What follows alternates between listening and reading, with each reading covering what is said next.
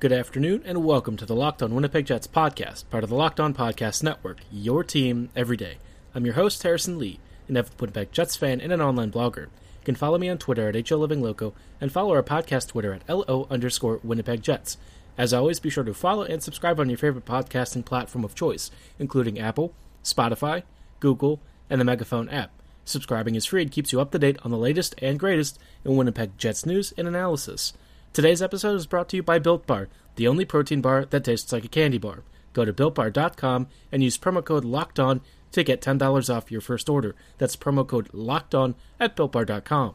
On today's episode, we are going to be talking a little bit about this upcoming draft because today is officially the draft lotto, and I think quite a few folks are definitely interested in the top 3 picks available in this year's draft. What does it mean for the Jets? Well, probably not a whole lot. To be quite honest, Winnipeg really doesn't have a great shot at getting a lotto pick, but generally speaking, I think the Jets are probably pretty happy with the position that they currently sit in. If they lose out of the play-in round, their odds for a decent pick go up significantly. But if they, of course, actually make the postseason, the Jets have the benefit of getting a chance to try and make a deeper run in a more chaotic season where anything might actually happen. How the potential pick probabilities will work for teams that are not currently in a playoff spot, and then a bunch of unassigned picks that will be used for teams that are eliminated in the play-in round of the postseason picture, is that, of course, teams that are on the bottom are going to have the highest odds, and then the qualifying teams in the 8 other spots that are currently unassigned have an extremely low chance, and there are like a series of 3 different lotto runs that they do in order to determine the top 3 spots, as well as some other stuff. And based on certain conditions, which are a little bit complicated for me to actually get 100% straight, there is a chance that one of the qualifying teams could actually get a lotto pick, one of the top 3, if certain conditions are met for somebody winning this particular draft lotto. I think it would sort of depend on whether or not one of the qualifying teams wins in one of the initial rounds for one of the top 3 picks, so beyond that, I don't fully understand the rules. If you're interested, just give it a read over. I think it might make more sense to you than it certainly does to me. Whatever it is, I mean, just like the playoff bracketing system that the NHL is using, it's complicated. And honestly, I just don't know enough about it to really speak in great detail beyond some of the basic structure that they've laid out for the first 3 picks being chosen in successive rounds of like lotto drafts, which I think makes a modicum of sense. It also allows them to kind of fill the time space between, I guess, this start of the season and whatever else is ongoing, because we have several weeks before the season is even going to return. And to be honest, I'm kind of wondering if we're even going to see hockey this year. There's a lot of other stuff going on all across the country. I mean, Arizona right now has a very bad outbreak of COVID-19, which Austin Matthews actually came down with. Very unfortunate, of course, and we're hoping for a quick recovery for him.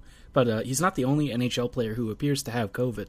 It sounds like the Tampa Bay Lightning had a bunch of players test positive, or players and staff, actually, so bad that they had to shut down their training and practice facilities so they can do some self-quarantine and isolation. Increasingly, we're starting to see players speaking out against this restart because it feels like the NHL really doesn't have much of a plan for how to relaunch, except that they're just going to do it and kind of hope for the best.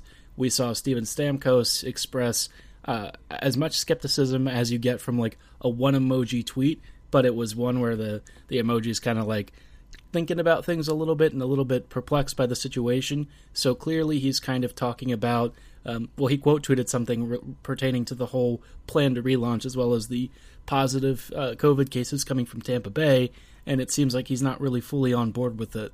Artemi Panarin posted something yesterday, I think on Instagram, where he had like a whole paragraph of text talking about his, I guess, worries about coming back and playing hockey. He wants to, but of course COVID-19 remains one of the focal points of the whole thing, and I know that a couple of folks have expressed frustration with the league and the Players Association for what they feel is not really taking accountability of just how serious the situation is and a good path forward to actually fix this. In the background, the NHL has decided, at least for the time being, that Vancouver will not be a site for a return-to-play plan, which oh, that's fine. I guess I don't really care about where it's played at this point because I feel like it should just be suspended, period.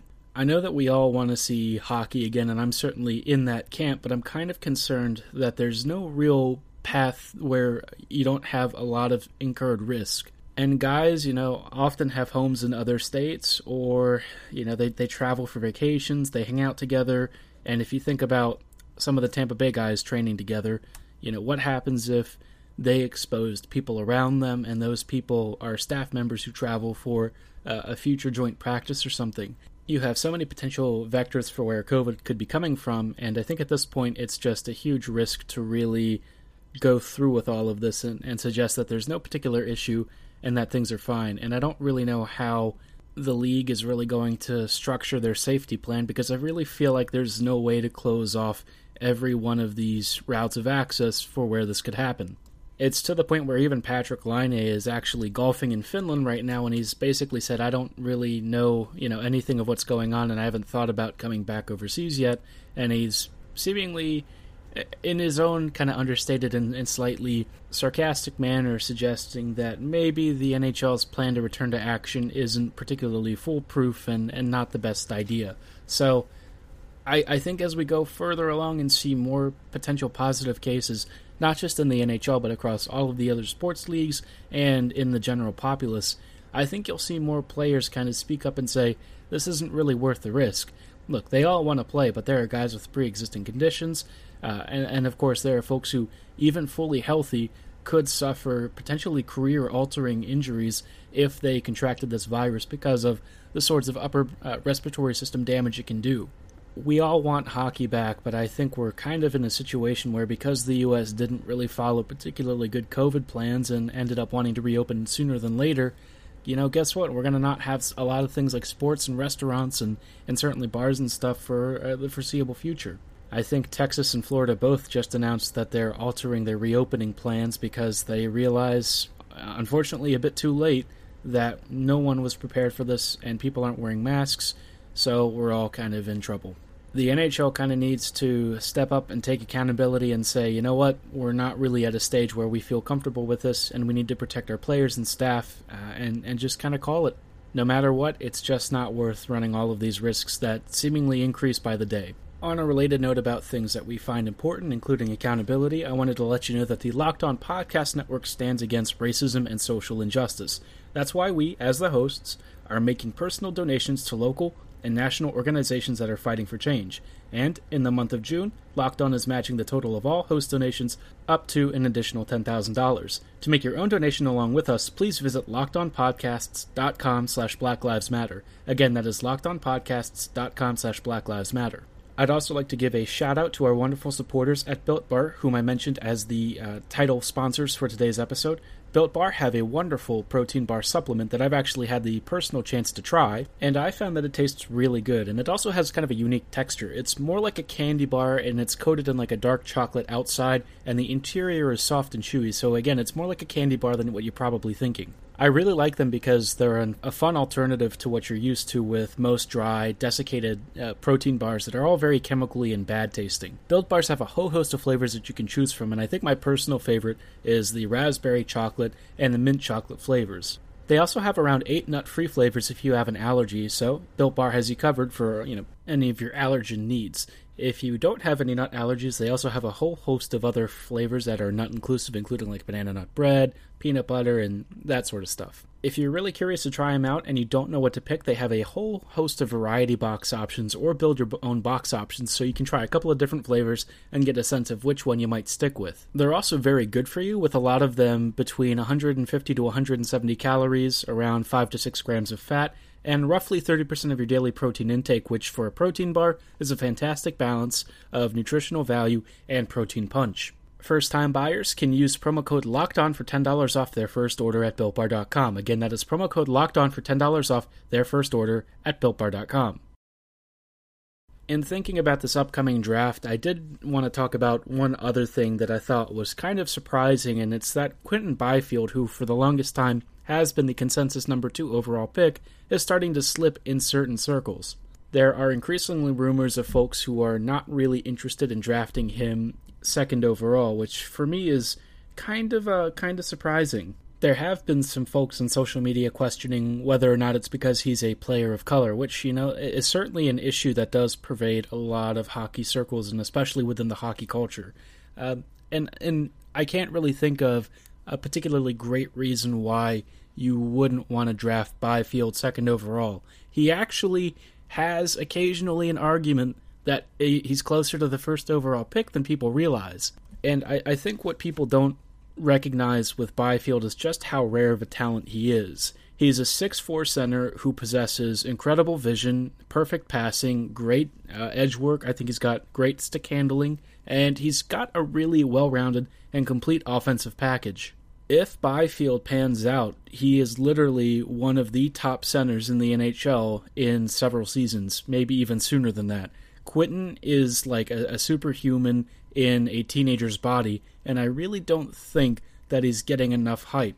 You really don't find many center prospects quite like him, and I feel like he could be someone on the level of Evgeny Malkin in his prime, which is just absolutely crazy. In the footage that I've gotten to see of him and the way that he approaches the game and is able to slow everything around him to the pace that he desires, I really feel like Byfield is just a very special player, and I don't think that there is another prospect you should take ahead of him unless it's Lafreniere. There's just nobody else who really matches the kind of talent and the essentially the positional skill set that he has, as well as the physical traits that he brings. I've also seen an article from, I think, Elite Prospects it was, that had Tim Stützle at 8th, I guess, which I thought was kind of odd because I think Stützle is most certainly a top 5 prospect. Do I think that he would go ahead of somebody like Quinton Byfield? No, and he shouldn't. I like Stützle a lot, but he is most definitely not better than Byfield, and I think that as far as the kind of prospect that Stützle is, I think that he is a really skilled winger and wide player who would make a significant impact on your transition game, but I'm not 100% sure if he is somebody who would be your primary offensive catalyst. That's what, for me, Byfield does, and Quinton has just been an offensive juggernaut ever since he stepped into the league. It is so hard to find somebody with the marriage of physical tool sets and skill sets and technique that Byfield has in this day and age. You just don't see many centers like him, and really skaters like him in general. There's also been talk of Lucas Raymond potentially getting knocked down a bit further down in the rankings, which I thought was kind of weird, and they said that the primary issue with him is people who have questions about his skating and whether or not he can get in front of the net and be a sort of a greasy scorer. I feel like, skating stride does need work, but a lot of the kids in this class I felt have okay skating to good skating, but nothing outstanding, and that's something that you can actually work and improve upon. There are, of course, some strides that are very hard to improve, but I think Raymond is certainly in the category where if he goes to a specific trainer, he could definitely get a lot of the development and coaching that he needs. As far as being a net front presence, I really feel like that should not be one of the particularly large determining factors on whether or not you draft somebody. You want to look at their production, you want to look at whether or not they can score goals and create offensive opportunities, and if they're doing all of these things, then why are you really hesitating over one particular skill set that maybe they haven't had a chance to show off yet? They don't even know if Raymond has needed to do that because it's not something that he's really had to work on. I feel like sometimes when we think about techniques that scouts and coaches focus on, they tend to focus on things very singularly without looking at the more holistic picture. And this is kind of one of the things that I have reservations about a guy like Kyle Connor. And I've talked about him a lot on this podcast because I think that he's a particularly unique case in the sense that he has one of the worst defensive impacts in the NHL, despite being one of the best goal scorers in the same league.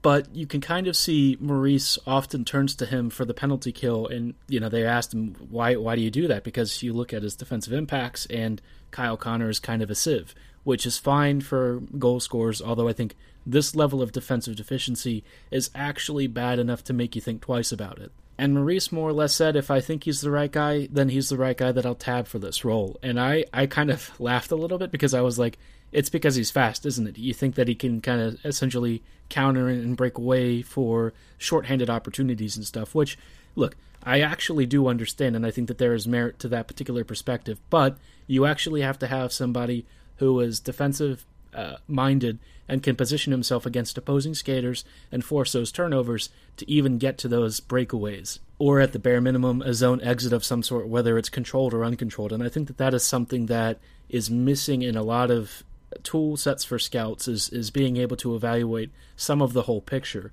And it's not like pro scouts necessarily have all of these issues, but some of the amateur scouts and certainly some of the media seem to have these biases where they kind of get a little bit single-track minded. And I think that you run the risk of ignoring somebody with a lot of potential because you see one or two things that are missing. I think it's important to keep into perspective that developmental tracks are not linear and that there is always room for improvement across the board, and you don't want to limit yourself and end up underdrafting or overdrafting somebody because you liked or disliked one particular thing in a tool set that you maybe gave too much precedence to. Anybody passing on Byfield at second overall is going to be making a mistake, and I feel like there is a very good argument that if he does fall past that pick, somebody's getting a steal. The same can be said for Raymond if he continues to fall down the rankings. Somebody will absolutely love what he brings and the kind of game that he plays, and I really feel like he's another special talent that, not exactly on the level of Byfield, but certainly very talented in his own right. You can't overlook his offensive skill sets, even if he's not somebody who maybe has the highest top gear speed or fastest acceleration, or maybe isn't really a greasy scorer. That should not prevent you from taking him within the top 20 or so. He really has a case to be top 15, and I think that that's where he needs to be, but of course, scouts are going to have all of their own personal thoughts and feelings about this, and if he slips to late first, somebody's going to be in love with that pick. Evaluating prospect tool sets is always very complicated, and the same could be said for evaluating issues if you need to have car maintenance done. Most of us struggle to figure out exactly which year, make, and model we have sitting in our garage, and heaven help us if we have to go to a repair shop where we don't even have the parts on hand to have the replacements done. Instead, most of us try and look up whatever we can on the internet and hope for the best when we go to the auto parts store, and if they have it on hand, great. If they don't, then we basically wasted a trip out where we're waiting for them to place the order for the part that we could have done ourselves if we had the right tools available to us. That's where RockAuto.com comes in. The folks at RockAuto.com have been in the automotive industry business for over 20 years and bring a wealth of experience and expertise in helping you find the exact car part that you need. Whether you're looking for an engine control module or a floor mat replacement, RockAuto.com has exactly what you need, and the easy-to-use user interface allows you to find the exact part for your year, make, and model. Whether you're an automotive enthusiast and gearhead or an amateur DIYer, the prices are always the same and can save you 30 to 50% off of retail brick-and-mortar stores. When you place an order, be sure to write Locked On in their How Did You Hear About Us box so they know we sent you. Amazing selection, reliably low prices, all the parts your car will ever need, RockAuto.com. I guess to close out the day, I thought I would think a little bit more about the upcoming NHL draft and ultimately what it might mean for the Jets and where the Jets are, I guess, in their current trajectory of roster quality and stuff. I tend to think that the Jets are kind of in an odd spot right now because they're sort of in a transition period between, obviously having a competitive team in some areas and really lacking depth in others. And I, of course, mean that right now the defense is kind of a disaster, but that's okay because, generally speaking, I think the prospect pipeline for the blue line is actually pretty good. And with Sandberg coming in next season and hopefully more Sami Niku in the near future, as well as hopefully Heinola coming overseas, we already have some very near future reinforcements. And I also think that there are a couple of other guys from the Moose who will probably make an impact sooner rather than later. Leon Gavanki and Jonathan Kovacevic being among two of the earlier names that I might circle back to. Oddly enough, though, I really think that the Jets need some kind of top six forward from their upcoming prospect pool or from the upcoming draft. And I kind of would like to know what exactly the Jets are going to take in this year's draft pool because they have so many good winger options. But as far as like a top six center prospect, I know less about who would be a guaranteed center outside of some of the top 5 to top 10 names. I think that if you want a draft where you kind of want to swing for the fences, this is probably the year to do it because a lot of the guys have pretty good floors. So hopefully find somebody with technique and skill and production levels that suggest that they might be a much better NHLer long term. In my earlier episodes, I kind of delved into some of the names that the Jets might circle back to where they pick around 15th to 20th or wherever they end up finishing. But outside of that, I would kind of also like to see the Jets hopefully bring in a center or a winger from somewhere, they should get a top 6 winger in somebody like Christian Vesalainen, if not top 9, probably top 9 at first. Hopefully he earns more ice time and kind of moves up the lineup. And then as far as the center is concerned, I definitely want to see David Gustafsson with more skilled line mates in the future, because I know that Gustafsson had a first introduction to the NHL that didn't quite go as well as we'd hoped, but I do think that down the road he'll be fine and he'll be a top 6 forward at some point. The Jets are going to be good, I think, in the near future, but it's probably going to take 1 to 2 seasons before we actually see this team transition to something a little more competitive than it is right now. And I don't know if that means Paul Maurice is still going to be around for that moment. I would like a coach with more ambition, and I think that that is something that, as of yet, we still don't have 100%. But I'm hopeful for the future and the fact that the Jets have a roster filled with a lot of talented goal scorers that just need play-driving support. That's one of the biggest things we're missing right now, and if we can get a couple of pieces like that from this year's draft, I'd be more than satisfied and pretty pleased. I trust Winnipeg scouts to do this draft pretty well, and I hope that they find some underrated talents from around the world so we can kind of flesh out the rest of our prospect pool, because we've drawn and taxed it pretty heavily, and we do need some reinforcements. I hope you guys enjoyed this episode. Be sure to drop a like and subscribe on your favorite podcasting platform of choice. And before you log off, be sure to check out our Locked On NHL National podcast, hosted by Sarah Avampado. Thank you so much for listening. Have a great night, and go Jets go.